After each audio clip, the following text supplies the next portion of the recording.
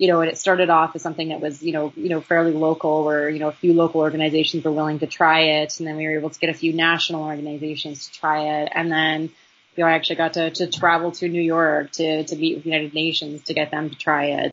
And that was Katrina German, and you'll hear more from her in this episode. Welcome to The Other 99%.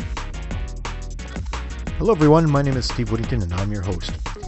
According to Economic Development Canada, 99.8% of all employer businesses are small to medium enterprises. Small to medium enterprises are defined as having less than 500 employees. This podcast is dedicated to exploring strategies, tips, and training for creating success as a small to medium enterprise. On this episode of The Other 99%, the guest is Katrina German. I think that's all I need to say for an introduction. Her name is her brand. A remarkable communicator, a remarkable individual. She has a remarkable story. I hope you enjoy the conversation. What's your story?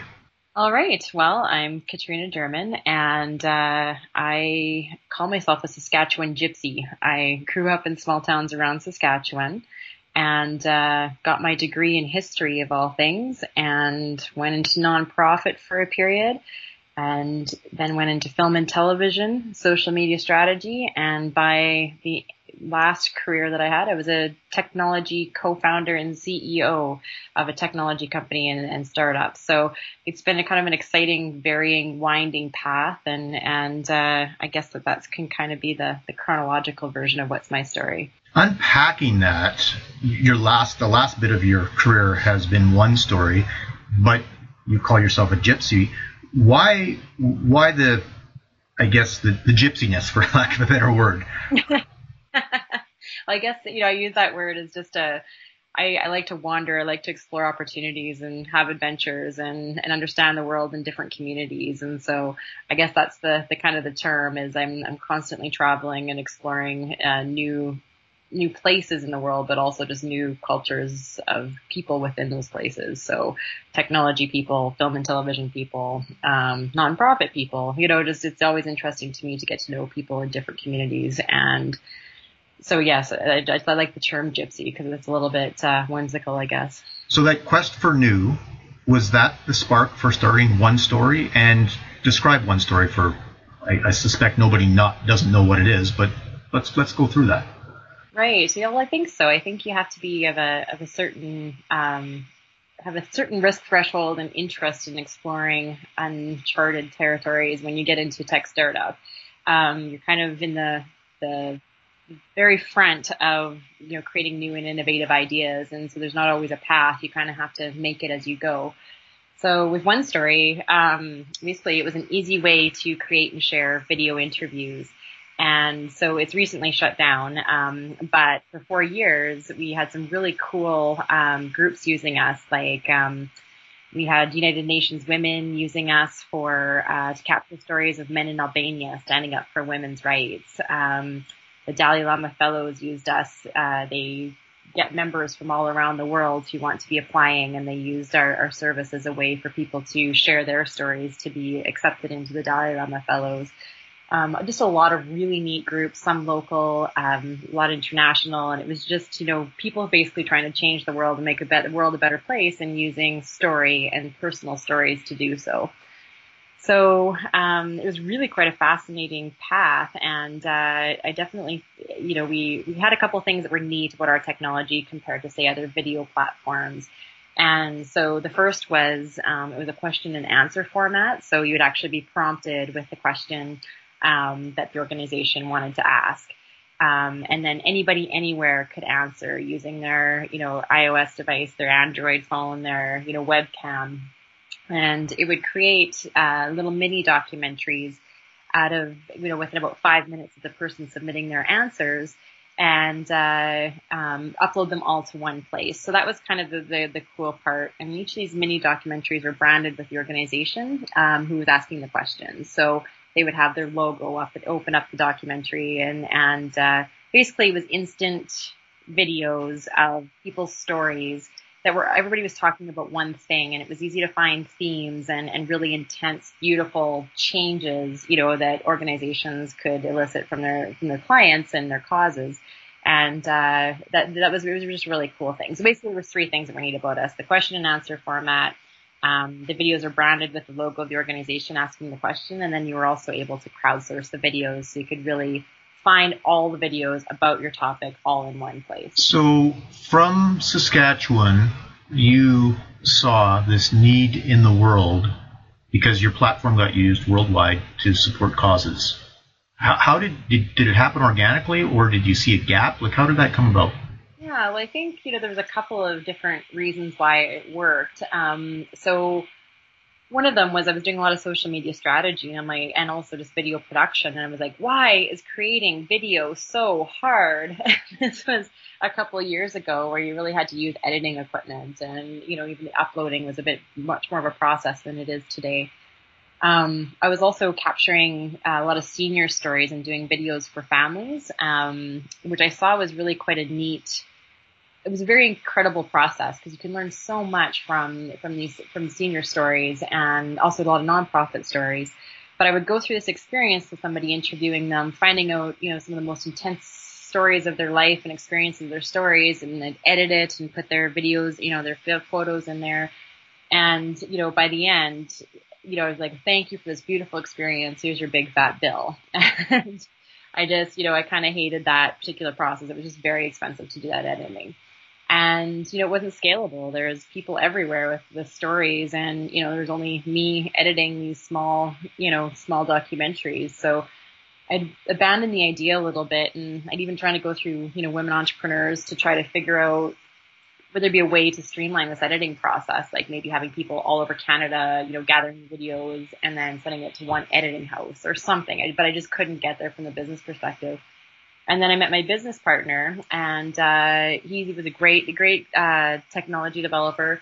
And he said, basically, let's create an app for social good. I'll build it, you share it. And we went for coffee, and he was like, I'm thinking about creating an app to capture senior stories. I was like, an app? That is so perfect because it's scalable and anybody can do it anywhere. And it was just something we were both kind of on the same page at the same time.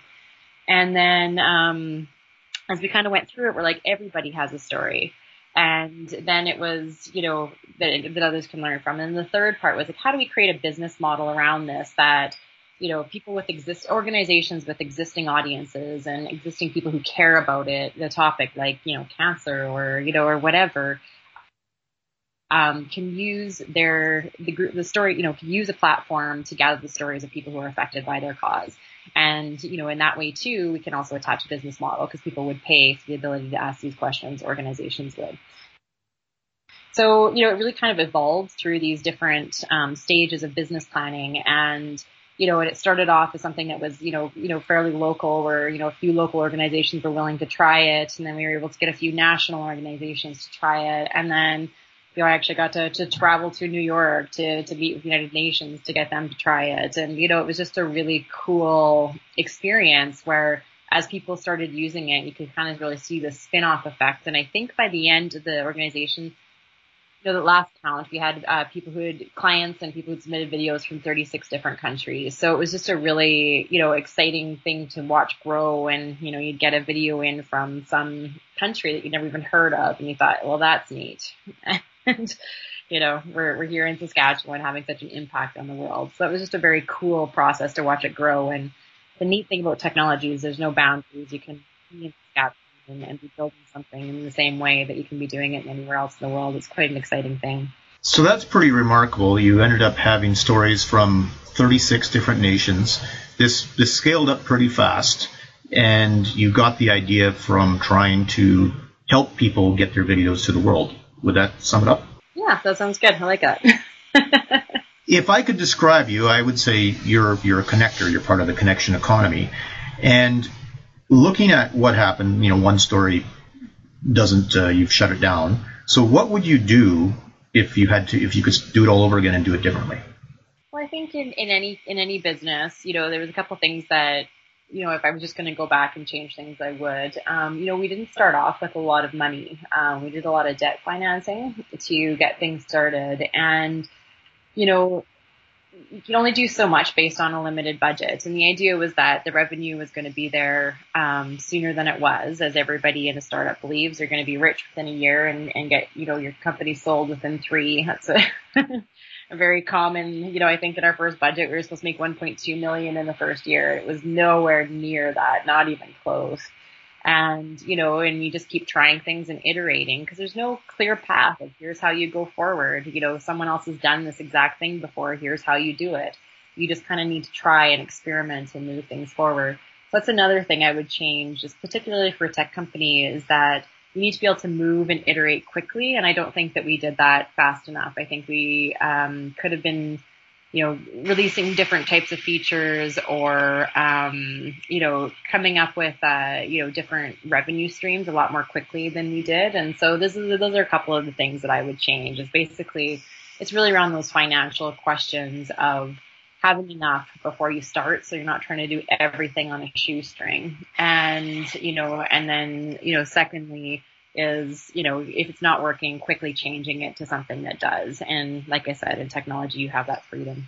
So to summarize, what you would do differently is raise money earlier on, more of it and faster, be able to evolve your platform faster, and then monetize faster. So everything is faster, right? That's what you think you would do differently? Yes, yeah. And again, that monetization, there's a lot of different strategies for monetizing new products, technology products, and I would have liked to have tried more of those to find the effective one more quickly than we did. Interesting.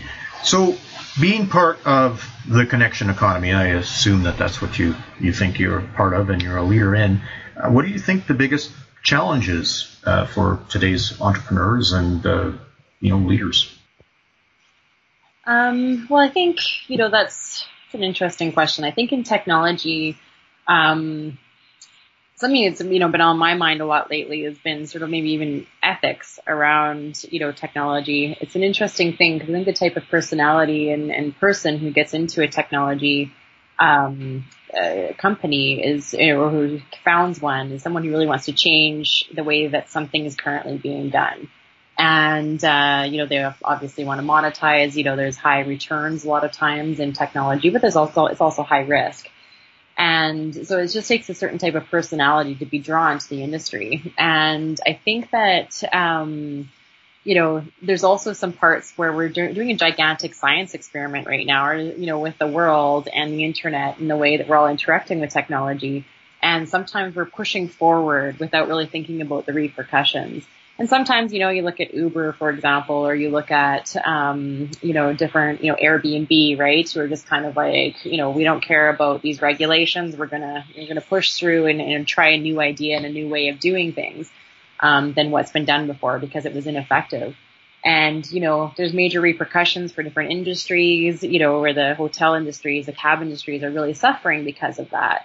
And so, it's something where it's like, I think that there just needs to be more of a balance at times in terms of, with great power comes great responsibility. How do we make sure that we're, doing things effectively and better, but also trying to take into account how this impacts the world? So, disruption for disruption's sake, and do you consider yourself a disruptor? Yes, in some ways. But I may be a conservative disruptor. Okay. Is that a phrase? Explain that.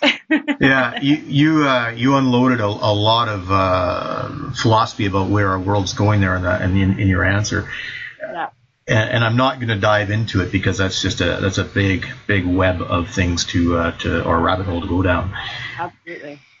I think though, what I will ask you, what you've seen in the space, is how do you, as a leader, navigate through all these challenges? And you said you want to be someone that makes a difference. And is that the key, that in your industry to be successful, you have to be about purpose to make a difference and not worry about the other aspects or trappings of, 10 times return?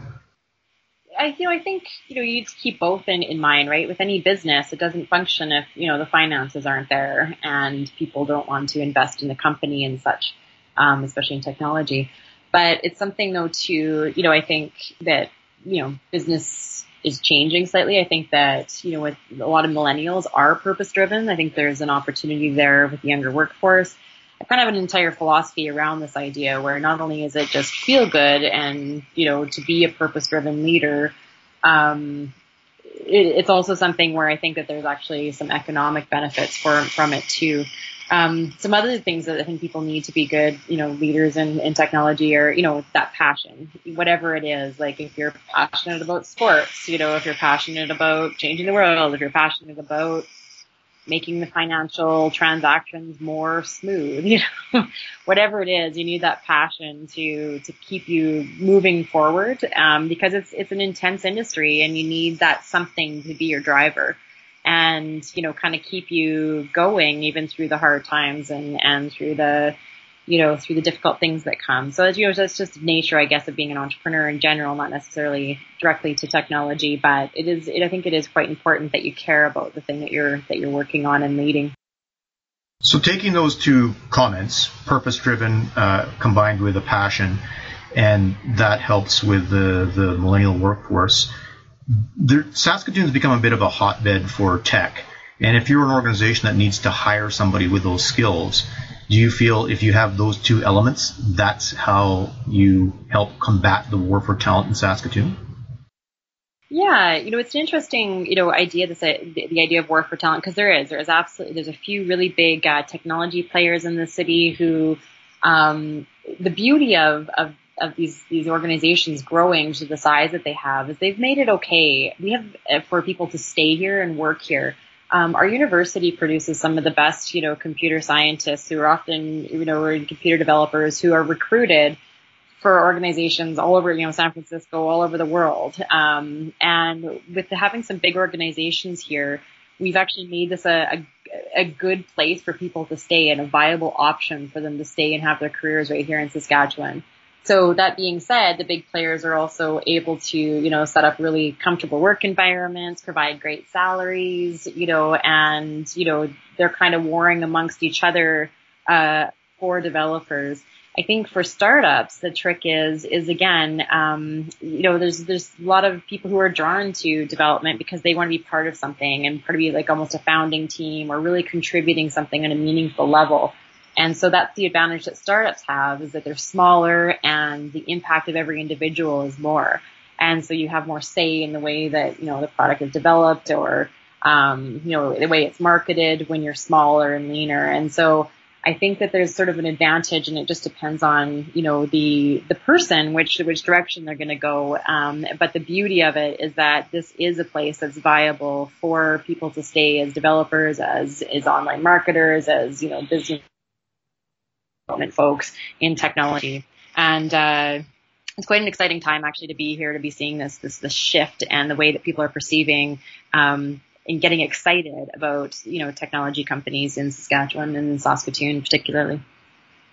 So the fact that there's more and more people staying and more businesses evolving and more talent being produced, you think the market will just meet the demands and everything's going to work out, or what's your thoughts? Yeah, I think it will. It does drive up the, the salary, expectations and such when there's more competition, of course.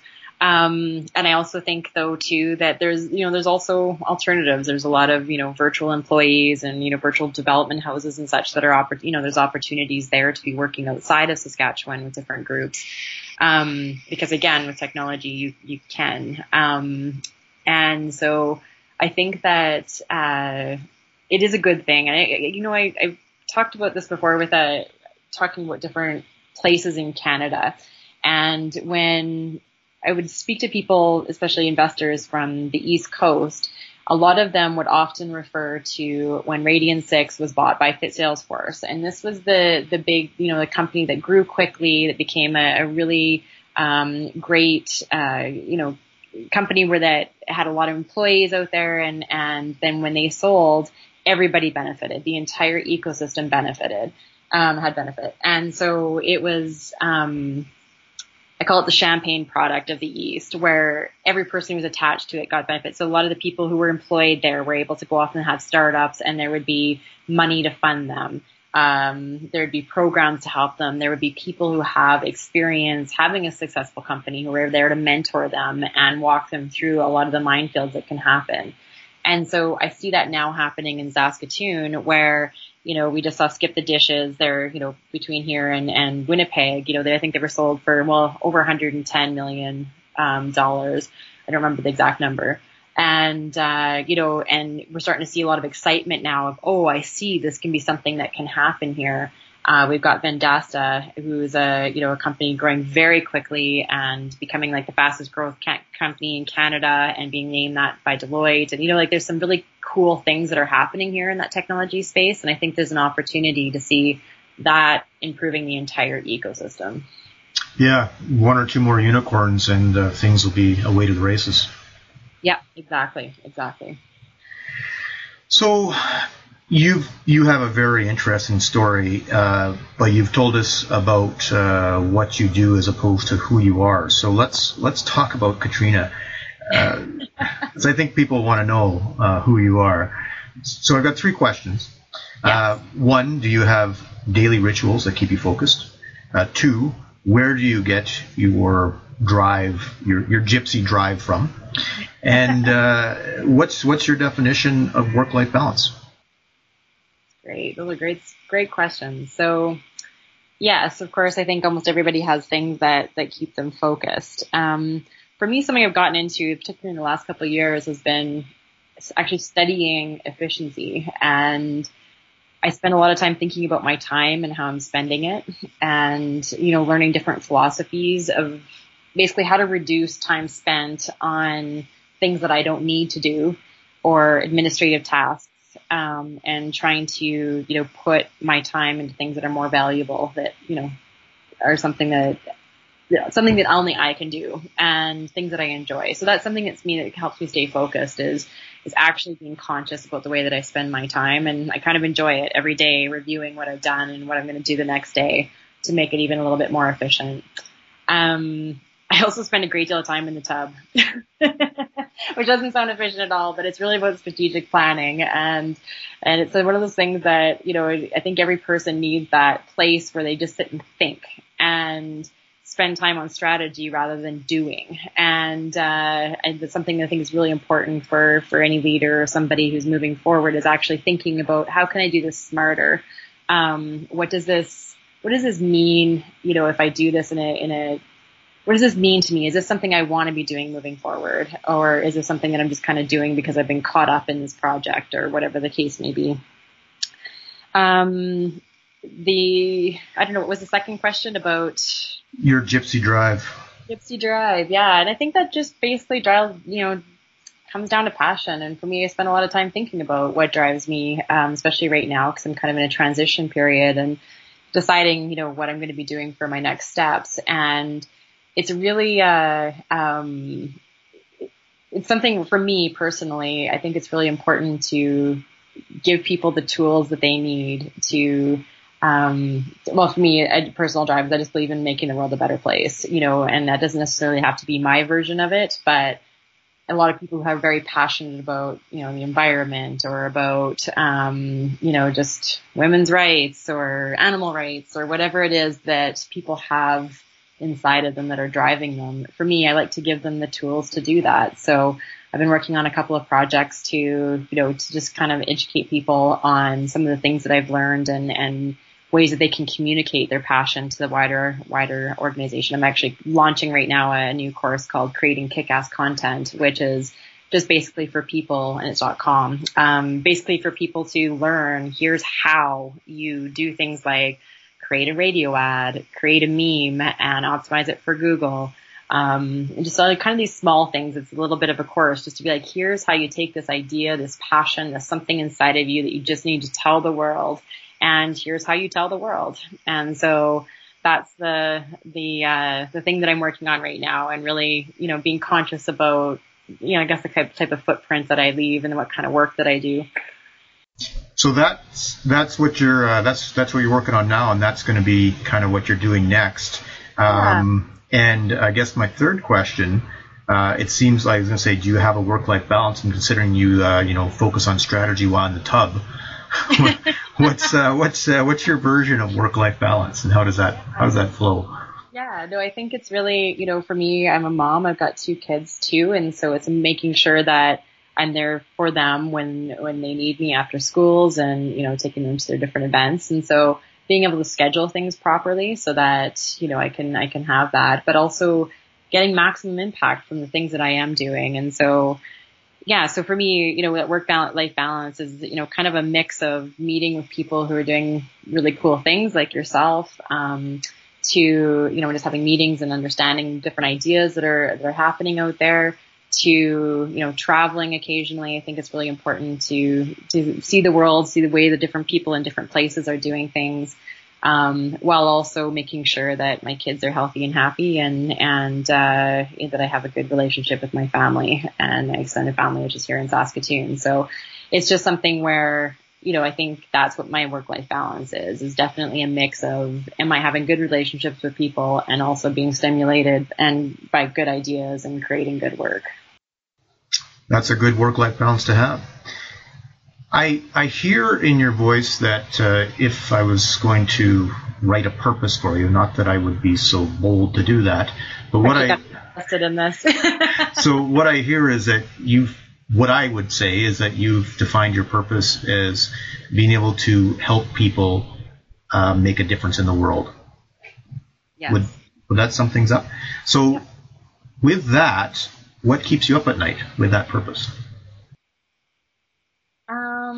I get a little bit wrapped up in politics at times in my mind, and the way that communications are being used sometimes in ways that maybe aren't as healthy that I believe for our society, things like that. But I think it's an interesting time. Again, we're just living in a constant experiment. And so we'll see, how things all unfold. And it's been interesting to me to just kind of watch this new form of technology and communication through social media, through the way that the mainstream media is dealing with a lot of political questions and, some of the differences in society. And I guess that's what keeps me up at night. It's been interesting to watch all these different tactics and communication strategies and wondering where this is all going. So I don't think anybody knows. Yeah, exactly. The bigger questions probably keep me up at night, but certainly it's something where it's, I'm certain it's all going to work out somehow, just hopefully in the right direction. Yes, it's a very big unstructured experiment. Yeah, exactly. You were talking about what's next, courses to help people. Go into that a little deeper. Right. Well, this is kind of a smaller project. I've got several that I'm kind of working on right now, but this is one that I think it's important, to give people the tools that they need to tell their stories and to, get their passion out there.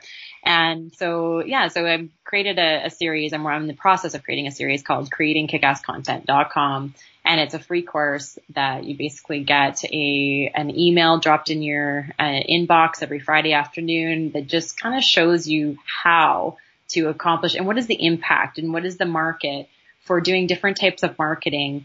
And I was lucky enough when I was with One Story to meet some of the best marketers in North America who were doing some very cool things on various budgets, from, free to huge film projects. And so I just basically want to be inspiring people, to be giving them some information about, here are just some different things that you can do with your marketing, with your communications, to really lay out an effective message. And so that's basically what creating kick-ass content is going to be, is just a little snippets of bite-sized bits of information to inspire people and educate them. And, hopefully people can go on to do bigger and greater and better things based on the information. Well, that sounds excellent. I am definitely going to check that out. And emails every Friday, is that what you said? That's going to be the plan, yeah. And wow. Here's your Friday afternoon little snippet, something to think about over the weekend. I will look forward to that. And where would people find out more about you if they so chose to do that? You can go to katrinagerman.com or in about a week or two to creatingkickasscontent.com. Perfect. Well, thank you so much for your time. Yeah, no, thank you.